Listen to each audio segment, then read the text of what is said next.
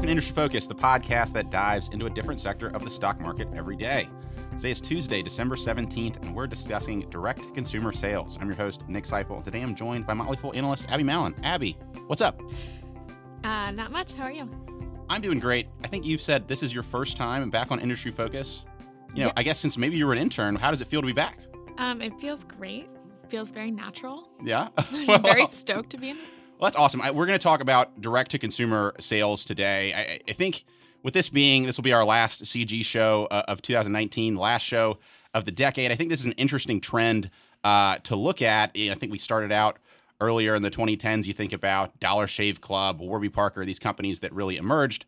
But the story that really got me interested in talking about this today was that last month, beginning of November, we saw Shane Dawson and Jeffree Star, two major YouTube stars, launch their conspiracy makeup palette, and they literally broke the internet when it launched. Abby, are you familiar with these two influencers and their products? Yeah, I followed the story a little bit. I think it's sort of interesting to show really the power of social media and the power of followers, the power of marketing, and really just the evolution of sort of brand development these days. Yeah, just so how easy it is to connect with your consumer. Kylie Right. Jenner, we heard about that earlier this year. It's just so easy to market when you have this YouTube channel and these people that just love you. And you can create this content, sponsored content almost, for yourself to create this brand. But first off, before we kind of dive into this business of direct-to-consumer, let's kind of define our terms. When we're talking about direct-to-consumer marketing or a direct-to-consumer product, what do we really mean there? Yeah, for our context, we're really talking about direct-to-consumer companies are companies that manufacture and ship products directly to buyers. So they sort of remove that traditional store or middleman operation there. So think anyone when for example, you could order directly from Hershey's website or you could buy it in a grocery store. The direct-to-consumer channel would be the website. Right. And so you've seen more and more companies developing that as their key strategy. You think about Lululemon, you really have to go to a Lululemon store to get that product. Really changed how retail has been operated. Do we have any kind of facts or figures about kind of how big this market is and how it's developed over the past decade or so? Yeah, so according to the U.S. Census Bureau, e-commerce sales in this most previous quarter of 2019 increased about 16.9% over last year and accounted for about 11.2% of all sales. So, and then within that e-commerce is really that direct-to-consumer portion. And it's the estimate that I saw was about 40% of all U.S. manufacturers have a direct-to-consumer channel. So a growing portion within the growing part of retail. Right, and it's the portion of retail that is really experiencing growth while we hear, terms like the retail apocalypse, those sorts of things thrown around, Exactly. Macy's, these big department store chains that JCPenney. JCPenney's is another one, right, which we may talk about that a little bit later. Nike has been one example of a company that's had huge success in this direct-to-consumer channel. You can look at 2010, $2.5 billion in revenue in that channel. Now, this year, they're expected to be over $12 billion. So you're looking at, close to a 6X over the course of a decade, really squeezing out that middleman. And as e-commerce has grown, direct-to-consumer marketing has really grown. In 2019, I saw that DTC ad spend was up 50% year over year. So it really, this trend is really starting to grow significantly. And I guess I want to talk about why is this happening? There's been demographic trends that have shifted, obviously, social media. But what do you think has really driven the growth in this channel going forward? Yeah, I think it's a variety of factors, but historically, if you look at American culture for economic reasons, for societal reasons, for cultural reasons, we've always sort of been a retail consumerist culture. So in 2018, the U.S. had about 23.5 square feet of retail space per capita. So comparatively, Canada was the second largest at 16.8, Australia at 11.2, the UK was at 4.6. So we've always had a plethora of retail space, but I think the tides are sort of changing now. So we're expecting about 12,000 retail locations to close in 2019. So the problem with traditional retail is that you had a lot of producers fighting over prime shelf space, and it was either you were on the prime shelf or you were really not bought, right? And so that was always a struggle. And I think, as people have shifted more to buying online, it's easier to target customers online. And so those ads are a lot more effective. They're a lot more they're a lot cheaper to place, and so you're able to drive sales a lot more efficiently. And so rather than using these traditional retail stores where people used to go in and sort of browse and buy via foot traffic, you have people searching directly for exactly what they want. And so when someone searches, Nike sneaker, blah, blah, blah, it's a lot easier for Nike to immediately serve that ad themselves rather than relying on, say, an Amazon or a Nordstrom or someone else to place that product in front of them. So I think it's just been a shift as people continue to shop more online and continue to go for convenience over, a physical location. Yeah, I think you mentioned Nike and Amazon. I think that's an apt example now, just because earlier this year we saw Nike announce that they're going to remove their products from Amazon to kind of try to control their own brand in a more significant way. You can almost look at retail, online retail as, this first decade or so has been a few big players aggregating the brands, Amazon, eBay, completely. And those. And today we're seeing that kind of disaggregate, with Nike and others controlling their brand direct to consumer. Right. How much do you think, I guess, our generation's, 20s, early 30s consumption habits is maybe driving this change, a concern about more kind of conscious consumerism, those sorts of things. You think that's been an important trend for DTC? I think one of the things that's really pushing this direction is, you've had a plethora of venture capital, right? So what's, sort of having a big scale works when you're trying to launch a lot of products at a cost-effective way. We've sort of seen the pendulum swing to the other side with lots of venture capital. It's given a lot of companies the ability to really focus on niche markets and be maybe a little bit less effective in scale and more effective within a small segment. And so, I think the pendulum is shifting. I don't know that it'll stay this way forever. And I think, interestingly enough, you've seen a lot of these direct-to-consumer brands. I would almost call us in sort of a second wave, right? So previously, you had Allbirds, which was only online, and now they have these smaller pop-up shops or even a couple of physical locations. I know Warby Parker is very similar. So you're seeing sort of a push again into the physical retail from direct-to-consumer, and I think a lot of that is fueled by venture capital and just consumer habits.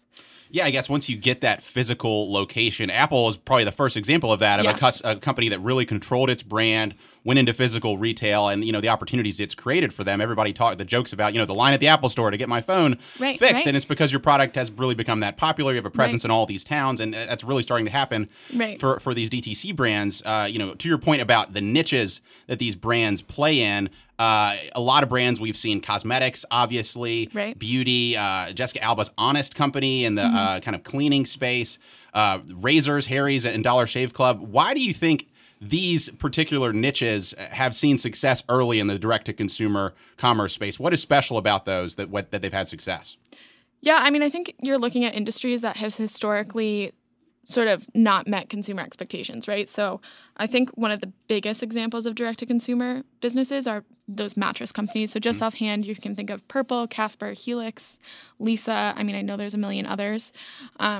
Buying a mattress has historically been, a very unattractive business to be in, right? You have to keep a lot of warehouses to store a lot of large items. People make this purchase, once every 10 or 20 years.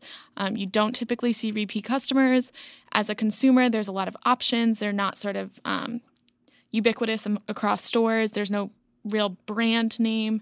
So you've had a lot of challenges, right? And so I think places where you've seen sort of consumer dissatisfaction is where you've seen these niches be able to really come in and solve it at a way that would have previously been sort of unaffordable at the scale that they're doing. And so mattresses is a good example of that one. I think, you mentioned personal care. So Harry's, Dollar Shave Club, Flamingo, Billy, Honest Company, Glossier. I think a lot of that has to do with transparency and pushing for more clarity around honest ingredients or honest, sort of that wellness trend of people caring a little bit more. And you get a lot more clarity from an individual brand than you would, say, like a Target. So I think it's general consumer dissatisfaction in these sort of stagnant industries where you've seen a lot of the disruption. Yeah, I think one common trend you see among all of those products is that the utility is very simple, right? The utility of a bed, it's just a cushion that I lay down on. The utility of a razor, it's got to be sharp and cut the hair like I need. Even if you look at makeup, right? The pigmentation and those sorts of things are important, but there's not a huge difference when you really lay the products down next to each other and the substances that go into them. So when you have the razor and blade model, traditionally something that was very favorable to business and unfavorable to the consumer, there's an opportunity to build a brand, and you have a value proposition that's very easy to communicate to the consumer. One other trend on DTC retail, I guess, as we've seen more pushes from companies to go direct to consumer, there's been a response by retailers themselves pushing into more private label, going direct to consumer with their own consumption. I think I had a stat on this. Let's see. Yeah, so a 2019 PLMA survey found that 2/3 of respondents agreed that the store brands that they have bought are just as good or not better than the national brands, national versions of those same brands. More than 40% said they buy store brands frequently or always, and 25% more are buying more store brands than they did 5 years ago. I think that goes to the same trend that I mentioned. These core utilities of these brands are pretty easy to communicate, and then that price utility. So how do you think private label interacts with direct-to-consumer in kind of consumer habits and how retail is changing going forward? I mean, I always consider the private label to be sort of maybe the standard, I would say. So maybe your benchmark is that. And so to be an effective direct-to-consumer company, you need to compete somehow effectively. So you either need to have a better product or it needs to be cheaper. Likely, it's probably not going to be cheaper just because of the economics of those businesses. So you really have to be a little bit better. And better can just be, more appealing advertising. You've jumped this fan base where people just weirdly very much like you, right? So I think Harry's Shave Club is a perfect example of that. People who use that love that, but fundamentally it's just a razor, right? And so I think if I were a consumer goods company at this point, I would be very nervous about these direct-to-consumer companies that are continuing to upset what you had previously taken as sort of given revenue. Yeah, no, I think the companies that come to mind immediately, they are kind of Unilever, Procter & Gamble. Described earlier how traditionally retail was all about your ability to dominate shelf space, who can be at eye level, how can I get in the most number of stores possible. And when, the store is really, do I have internet access? Shelf space becomes less and less relevant. And price becomes harder, right? Like online, all prices are right at your fingertips. You're not necessarily having the struggle of having to visit multiple stores to compare prices. So either you need to have something that people are willing to pay extra for, or you need to be the cheapest. Right. Yeah. Yeah. The ability to compare prices is tougher because you don't see the two brands right next to each other. Mind share becomes so important, right? If I think I need to get a mattress and I think Casper, and I see the Casper mattress right there, I don't see that the Purple mattress is $50 cheaper. So I think it creates difficulties in the sense of, it's hard to charge a premium price. But once you develop your brand, some people may trust you so much that you can kind of command that premium in and of itself. I do think it's tough. It's just I would not want to be running Procter & Gamble or Unilever today. It's just a very difficult environment to be going into. Your retail partners that are really key to your business are pushing into private label, which is taking share from you. And then on the more conscious consumerism branded side, the DTC folks are chipping away at your business. So it's really tough, for growth. Here's a question I have, too, on DTC. It makes me think a little bit about kind of craft beer, that once these craft beers get too big, they're kind of not cool anymore. Do you think that same aspect may come true in DTC a little bit, that as these brands get big enough, that kind of cachet of its, this under-the-radar brand goes away? Do you think that success can almost be hurt these companies? I think it's a good question, and I think you have to look at why people are going to them, right? And so if it's a push for transparency, like in cosmetics, I would think the ceiling is higher than something where I can't think of a great example offhand, but something where, maybe it's just about, the new trendy thing or like the new function. I think, there is a habit to be formed, particularly with makeup. As someone who wears makeup every day, I would say it's very painful to try and change that, and you have to get used to things and whatever. So there is a barrier, which actually is even worse for these stagnant Unilevers and your, Johnson & Johnson. That's painful when people break habit to try something new. Fundamentally, your product is horribly flawed, right? There has to be something terrible. Right. Right. Yeah. I mean, who switches detergent, right? I mean, why do you like? I use Gain because my parents used Gain, and I don't know why I reached for that one, but it's the one that's familiar to me. The last thing I want to talk about when it comes to DTC, we talked about folks like Warby Parker and folks that are forming their own retail. What we haven't talked about or touched on at least a little bit is some DTC companies forming relationships with more traditional retail partners to move to market. The example that comes to mind for me is Kylie Jenner making the deal with Ulta to get into stores.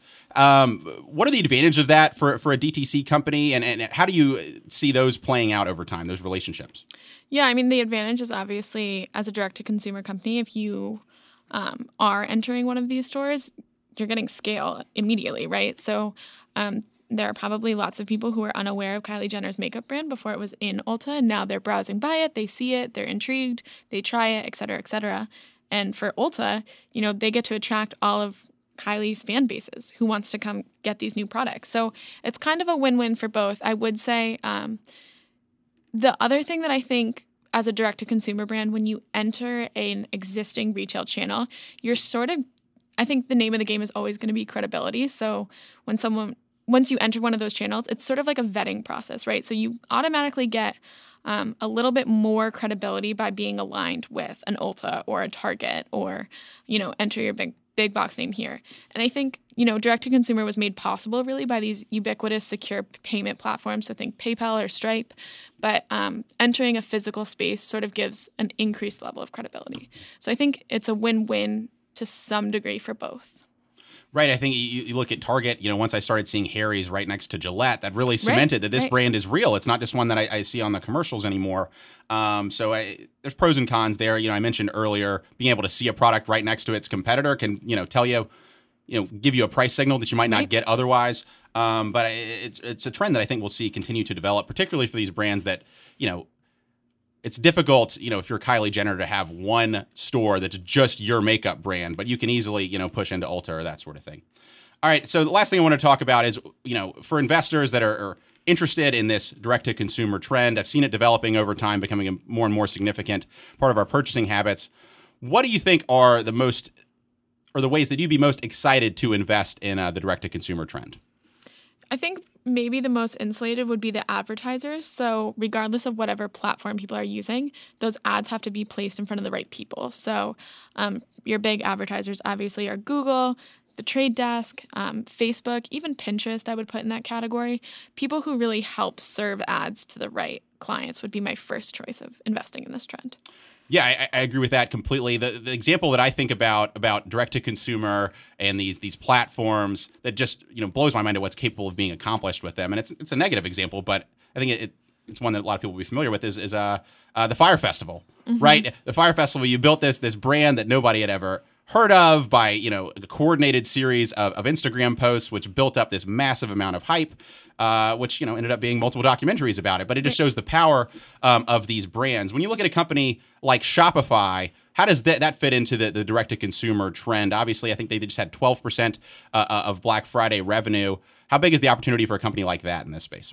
I would say huge. Shopify can power a lot of small businesses. It gives a lot of assistance in terms of back-end, business management tools to a lot of small merchants. So Shopify, I would even say Amazon, Etsy, I would put in that category. Any sort of platform that helps with logistics is going to help direct-to-consumer brands. Okay, going away. Abby, do you have any direct-to-consumer brands that you use that you would recommend to our listeners?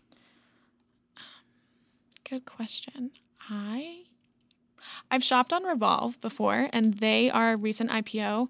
And the reason I would consider them direct-to-consumer, not only are they just an e-commerce website, but they design clothing based on sort of Instagram trends and likes. So very much using data to sort of design. And it's a really interesting business. And as a consumer, I use it all the time.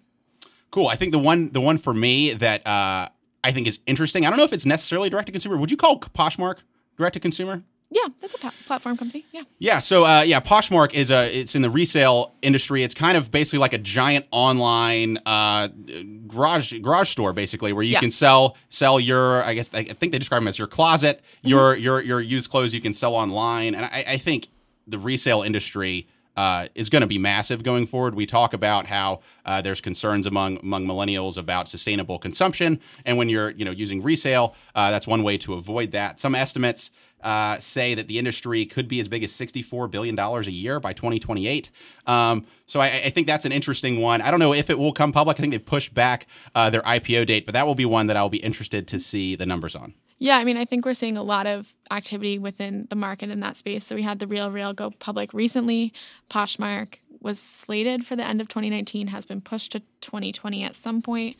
But lots of players there. Super interesting space. Yeah. Well, Abby, thank you for coming on Industry Focus. I hope we can get you on again more often than the last time you've been on. Yeah. Hope to see you before the next 5 years. Yes, exactly.